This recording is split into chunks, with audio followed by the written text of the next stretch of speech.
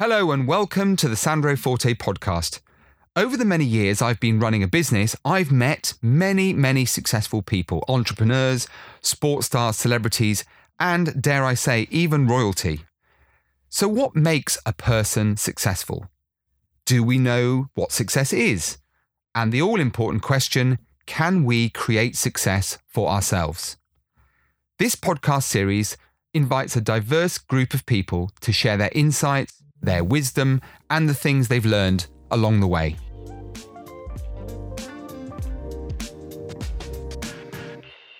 Award-winning Sophie Mirman is the co-founder of the family-run store Trotters, the first one in the UK dedicated solely to children.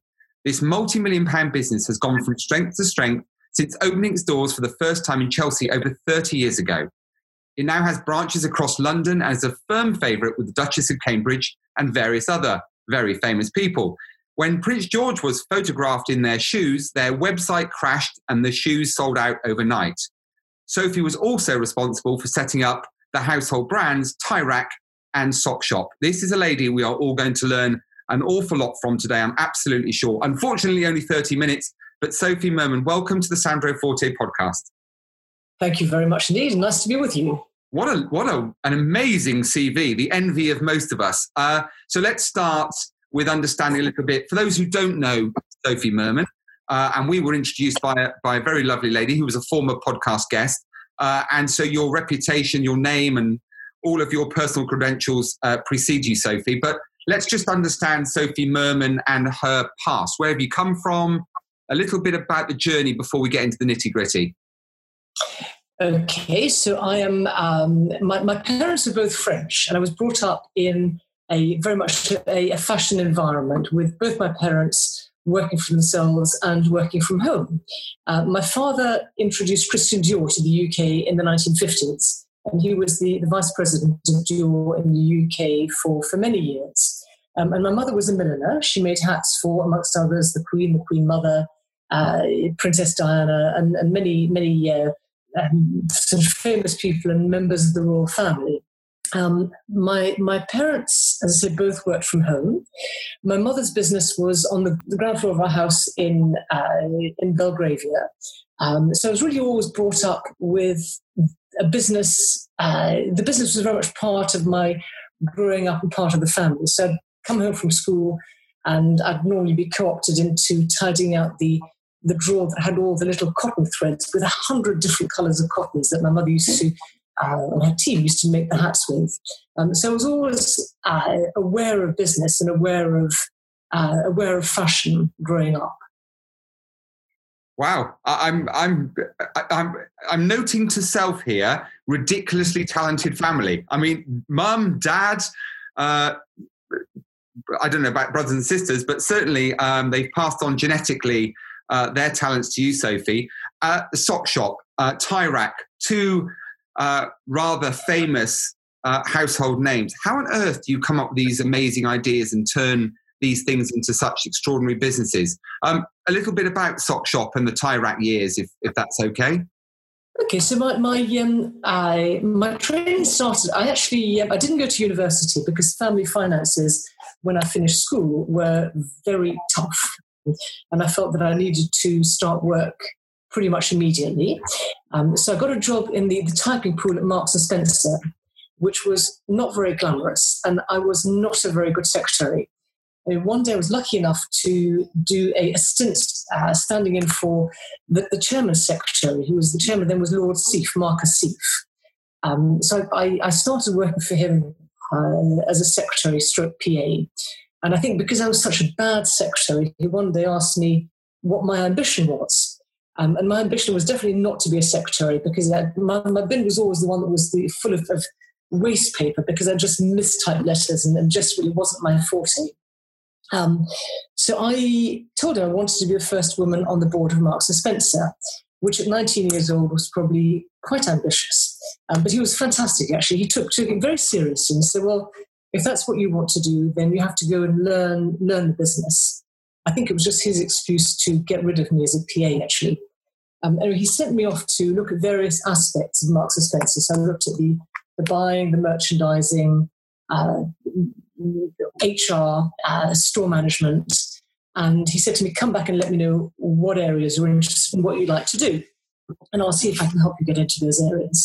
So I went away, did all the various attachments, and I absolutely loved being in stores. I loved the excitement of retail. So I came back and said, actually, that's really what I want to do. So he said, perfect, then go and do the graduate store management scheme, although I hadn't gone to university. So that was really my foothold into shopkeeping and retailing. And he was very good, actually. He said, please just stay in touch and let me know how you're getting on and what you're doing. And I did. I used to drop him notes with, he probably drove him nuts, actually. I used to drop him notes with various findings of what I found in competitive stores and just generally how I was doing. I found the progress in Marks & Spencer, as in any large corporation, was very slow. And the career path was very well set out. And you could only climb up the ladder one rung at a time. So having spent 6 years at Marks & Spencer, I found progress just frustratingly slow for me. And I just realized that actually I wasn't a corporate person. And I saw a little advert in the Times newspaper, actually. And it was some financiers who were looking for somebody to set up a new retail business. So I applied for the role and went along for the interview. And it was the financiers behind the tie rack. So they'd had the idea for the tie rack, but they hadn't set the business up. So I was 24 at the time. So went along, had the interview, didn't really think I fancied the job. So they made me an offer, which I didn't accept. And I came back with a counter offer because I really wasn't particularly interested in joining the company. I had another offer on the table at the same time. Anyway, they at that stage made me an offer that I really couldn't refuse. And so I started with tie rack. Had no experience whatsoever of recruiting staff, dealing with shop fitters, dealing with architects, buying, merchandising. I really didn't know what I was doing. So I was really chucked down in the deep end. And I joined the business in October and was told the first store was opening in December and everything had to be set up by then. So I had to really learn on the hop. I had to go to Italy and source ties, which I'd never done before. I had to deal with shop fitters. I had to deal with architects. I had to recruit staff. So it was absolutely fantastic experience. And it really taught me a lot of my trade. So it taught me different things to what I'd learned from Marks & Spencer. I think Marks & Spencer, and particularly Lord Seif, taught me the respect or the role that respect plays in getting other people to perform. And this was a very different kind of operation. So I learned an awful lot from both. So set up tie rack, stayed there for a year and a half, opened up 15 stores in that year and a half. During that time, my husband, Richard, who wasn't my husband at the time, joined tie rack as finance director. So he was the FD, I was the managing director. And we'd had the idea for Sock Shop, and we didn't really share the same values as the financiers behind tie rack had. And therefore, we felt that it was time to move on and to do our own thing.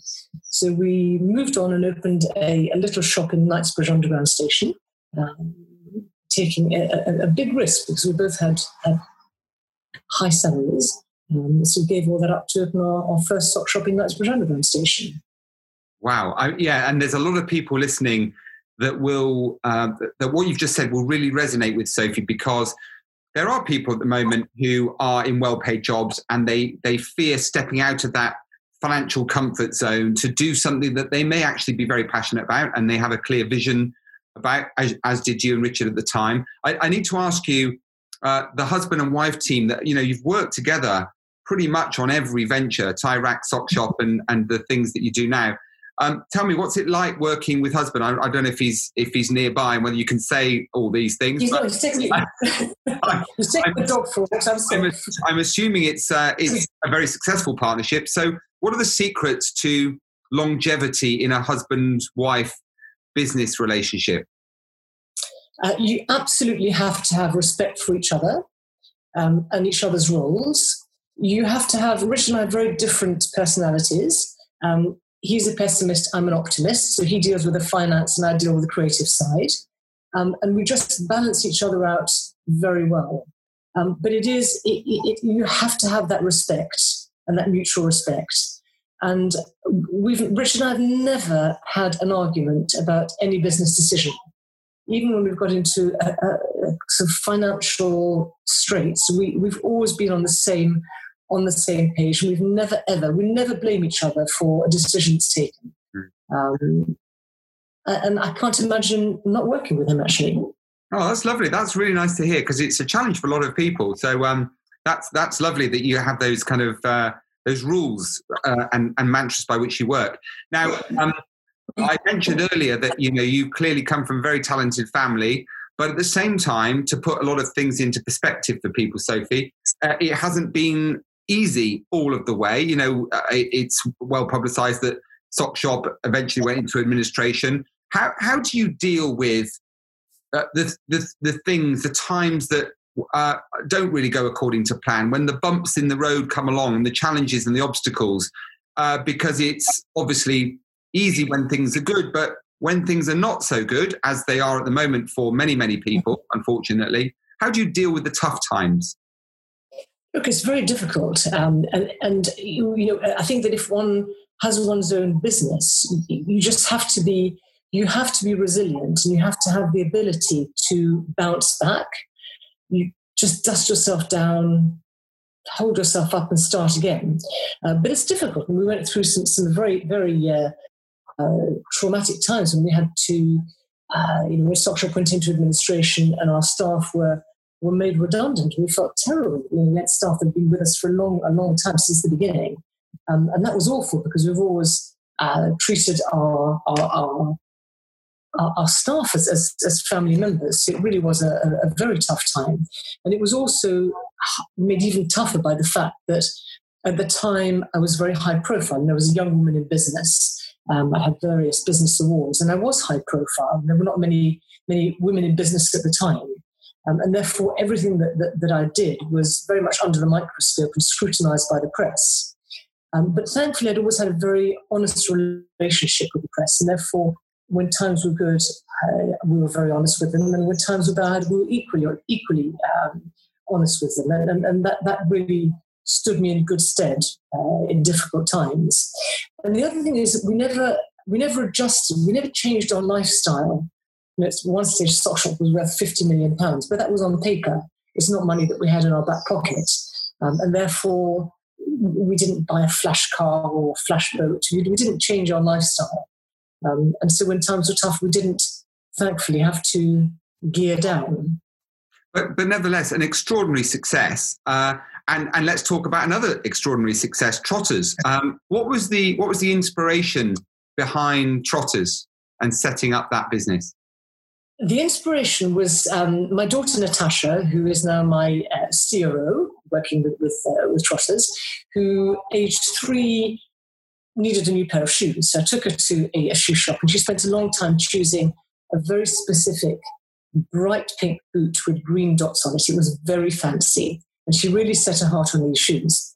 So we went to the sales assistant and asked her to measure Natasha's feet, and off she disappeared to the stockroom. 10 minutes later, came out with a big pile of boxes saying, well, we haven't got what you want, but we have got all these other options. And of course, it wasn't what Natasha had set her heart on. And she was absolutely crestfallen at not being able to get these particular shoes. So that was just one experience that seemed unchild friendly.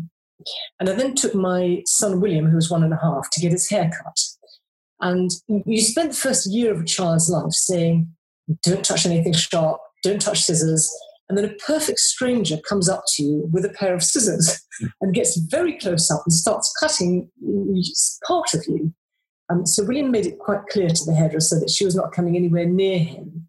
And it was in a large department store, and he had a complete wobbly.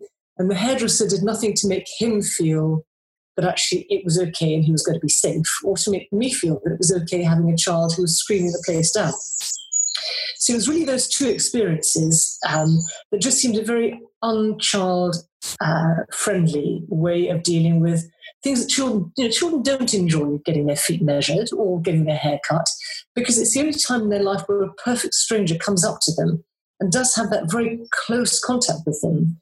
And I just felt that there was something missing in the way children's retailing was being done, and sort of bring those experiences that children don't enjoy into an environment that was fun for the children. On the basis that it was fun for the children, then they would bring their parents in. So when Trotters was set up in 30 years old this year, so 1990, it was very much with my children or my experience of my children in mind, and what we could do to make the whole experience fun for children. So our hairdressing salon has a huge fish tank, and the children sit in front of the fish tank to get their hair cut. And actually, the poor fish in each store have a terrible identity crisis because each child names the fish by a different name. So the hairdressers have to not only remember the child's name, but have to remember the name that the child calls the various fish by. And then the shoe department was, we set up as a train, so the children could sit on the train to get their feet measured. And children make a noise in the store, they cry, they shout, they laugh, they sing. And there are no constraints. It's a fun environment, or it was until my shops closed 12 weeks ago. So it's a fun environment for children to come into, and we very much look forward to welcoming them all back as soon as we possibly can. Oh, I'm sure they're looking forward to it too. Obviously, you were a mum at the time, juggling, as many of us do, parenthood with running a business. What advice, since you are so well qualified to answer this, Sophie, what advice would you give to mums in particular looking to, again, may have a desire, a wish to start their own business, but kind of thinking, do I just wait for a few years until, my son, my daughter have grown up a bit? What advice could you give to young parents looking to start a business, but just worried about that work-life balance? Because that really does take some doing, doesn't it? It takes some juggling, and the juggling doesn't get any easier. So I think for me, the key was to have fantastic help at home, because being a shopkeeper, I had to get out into the stores, and I couldn't base myself from home. So I think that the way people are working now is very different, and technology is very different than it was in the 1980s. So for me, the important thing was to have fantastic help at home, and to feel that my children were being well looked after while I was out at work. I suppose that now, in a way, it's slightly easier because a lot of the work can be done from home, but that also can be more difficult because then you've got the children around you when you're working. So it is all finding the right balance for you, and each person has a different way of doing that, and a different. Each child has different requirements. Some are very easy and are happy to entertain themselves.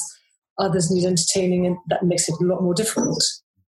How do you, over the last 30 years, Sophie, have you noticed a big change in business and the way business is done? I know we're dealing with technology. What I'm really fascinated by is how somebody as successful as you has never rested on their laurels. You've almost reinvented yourself, looked for new opportunities in a marketplace that's become ever more competitive.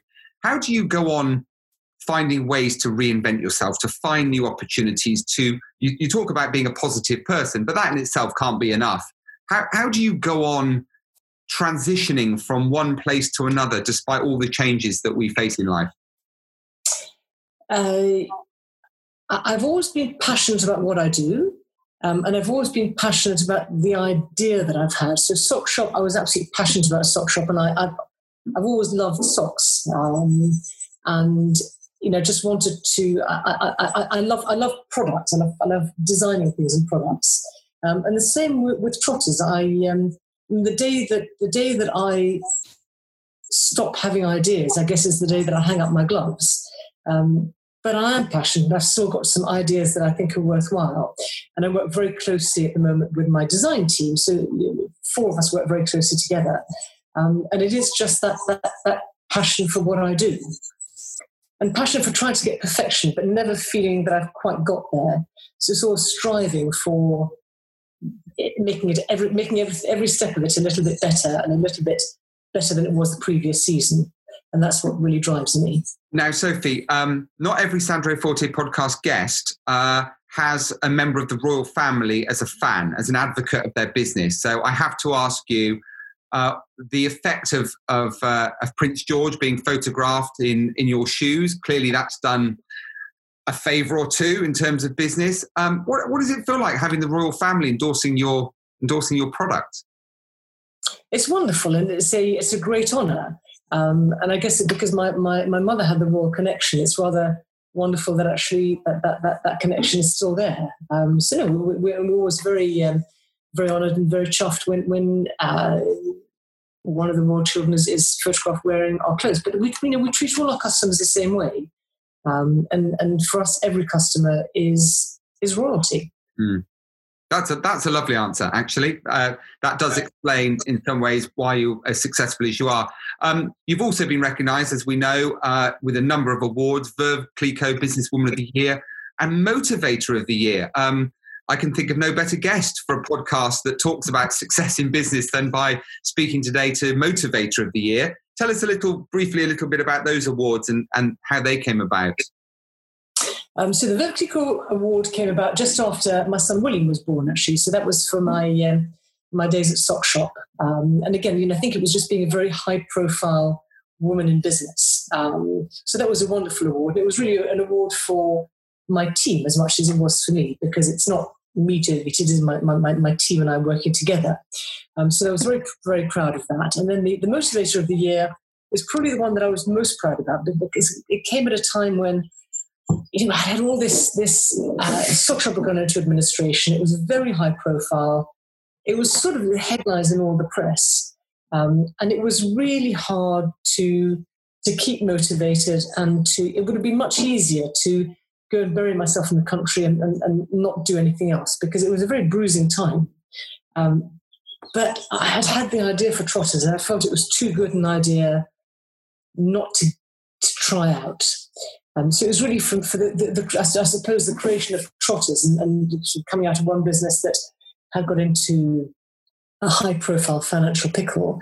And what I was saying before, to sort of pick myself up, dust myself down and start again. So I was very, very chuffed to get that award, because it meant an awful lot at a time when actually it was well needed. So that was a wonderful one to have. Mm. You've obviously seen your business come through recession in the past, and you've managed to survive that, which many people haven't. What impact do you think the current pandemic, and it could go on for some time in its various guises, will have on your business? I'm absolutely sure that you will survive this latest challenge. But I mean, do you see the world of business changing, Sophie, based on everything you see now? We talked before the show, didn't we, about our nervousness for commercial property landlords, because people are now starting to discover new ways of living and working. Any immediate observations or concerns, or indeed opportunities that come from what's going on in the world today? I think the world has changed. I mean, it's quite extraordinary how in 12 weeks the world has changed unrecognisably. And if you'd said to me at the beginning of March that I would be working from home and all my team would be working from home, that all my stores would be closed, and that we would be in this situation, I wouldn't have believed you. In fact, we had a crisis management with my leadership team, and they gave me worst case scenario at the beginning of March. And there was some scenarios 1, 2, 3, and 4. And when they got to the end of 3, I said, I can't even think about this. It's unimaginable. And actually, we got way past 4 and are now on a different scale. So what it's done for my business, this Zoom conversation is extraordinary. So I'm having pretty much daily meetings with various team members. We're doing our designing and our ranging on Zoom. So I'm relying on my team to pull everything together. And it's extraordinary. So I say our 6 stores are closed. The impact has been that we also have a website. The impact on the website has been absolutely fantastic. So we haven't picked up all the business that we've lost in stores, but we have picked up a big portion of that online. So what it's done is project our online business forward by probably 3 years to what our business plan was. And the challenge for us is the store reopening and what that looks like, because it is the messages that are coming through from government are so confusing and so contradictory from one day to the next that it's very difficult to know what retailing is going to look like in the near future or in the longer term future. We're looking at the moment at reopening two out of the 6 of our stores in mid-June. And we're looking to have customers coming in by appointment. Now, a store where we would have, coming up to back to school, where we would have been absolutely heaving, and families would come in as it was almost like a social hub. You'd come into a Trotters, and the mothers would all know each other, the kids would all know each other, the dogs would come in, the cats didn't come in. It would be very much a family get together. What's that going to look like? I don't know. So it's a real challenge, and it's a real sort of philosophical challenge as to what shopkeeping is going to look like over the next few years. I don't know what the answer is. Yeah, you talk about the family affair, as it were. It's amazing that your children are working in the business, of course, and that leads to another question. Working with your husband's one thing. Working with your offspring, and I'm currently faced with the same. Let's call it a dilemma. Where on the one hand you want to encourage your kids to go out and find their way, perhaps in another business, but at the same time you want to do everything you can to develop and nurture your children and kind of keep that protective arm around them. What are the particular challenges, if there are any, in terms of working with your children? And do you share that same conundrum that I have, which is, on the one hand, I want to bring them into the business where I can take good care of them. And on the other hand, I'm a bit worried that if I do that, they just get a bit complacent and they don't really develop in the way that they would otherwise do. So this is probably a bit of a personal question, Sophie, to be honest. A very good question. So I have 3 children. My eldest daughter works with me in the business. As I said, my husband, my daughter, and eldest daughter, and I work together in the business. My son did work with me for about 1.5 years, but he's now moved to Canada. He's married and his husband lives in Canada, so he's moved to Canada. So he's no longer working with us. And my youngest daughter has just come back. In fact, poor thing, just came back before the lockdown, having worked in Australia for 4 years. So she's just come back to the UK and she works for a branch of Associated British Foods. So she's not working in the business. So I only have one daughter in the business. We recruited a CEO, Ed, who's been with us for 9 months. And I think that when you have a child working in a business, it's very, it's challenging. It's lovely, it's challenging, it's wonderful, and you have to get it right. The reporting is interesting because there's no question that as a parent, you do not talk to your child, however much you try, you don't talk to your child in the same way as you would do another member of your team. And your child does not talk to you in the same way as they would do their boss if it wasn't their parents. So having a CEO on board is fantastic because Natasha now reports into the CEO, works very closely with him, and that makes it much easier because our relationship is very much a parent and child relationship. She's 32, 33. But it's a very different relationship to the relationship that we had when we were being parents and being bosses, with her reporting directly into us. So I think that there are challenges. And she says, we're very transparent. And we all say that it is much easier. And it's lovely having that parent-child relationship as opposed to parent-boss, child-employee relationship. Yes, that's very good advice, actually. Put someone in the middle of the sandwich. That's what you're telling us. Absolutely. And you shouldn't be able to put a sheet of cigarette paper between a CEO and the founders. You have to be completely aligned with what you're doing. Yeah. Good advice indeed. Unfortunately, where the half hour has just gone, I have no idea. Blink of an eye, and I've still got a gazillion questions in my mind to ask you. But unfortunately, I can't, because we can't treat you differently to everyone else. But it's been lovely speaking to you. I've got to ask you two very important questions. One is, for those who haven't heard of Trotters or indeed anything else that you're doing, Sophie, how do we, as an audience, as subscribers, as listeners to this podcast, how do we find out more about you? Website presence, social media, contact, all of those things. Could you point us in the right direction? www.trotters.co.uk. That's my website. And if you go on there, you will see, you'll learn all about the business. Fabulous. And what about you personally? Do you shy away from social media stuff, or do you appear on Twitter and Instagram and all that stuff? No, good for you. I remain very, very, very low key. Good for you. That's probably a good way for it to be. Final question, Sophie. With all of that amazing experience, and as I said at the beginning, what a CV. All of the sock shop, tie rack, Trotters, and everything else you've done. If whether it was Natasha or William or any of your kids, if they came to you and said, "Right, Mum, you've done all these incredible things, but if you could just kind of drill it down for me and give me one single piece of advice to help me on my way in life, to discover who I am, to make the best of it," what would that one piece of advice be if it was a mantra by which they could live above all others? Do the best that you possibly can, and be the best that you possibly can in whatever you do. If you decide to be a road sweeper, be a fantastic road sweeper. Whatever you decide to do, just do it really, really to the best of your ability. Very good. And there's going to be lots of very well swept roads now out in all the other countries that follow this podcast. Sophie Mirman, it's been an absolute delight. Everything I heard about you is absolutely true. Thank you for finding the time, especially such a busy woman in the midst of all these challenges that we face. To squeeze this in for us it really is a thrill, and I'm deeply grateful for you finding the time for us and of course lots of other listeners out there. So thank you very much indeed, Sophie Mirman.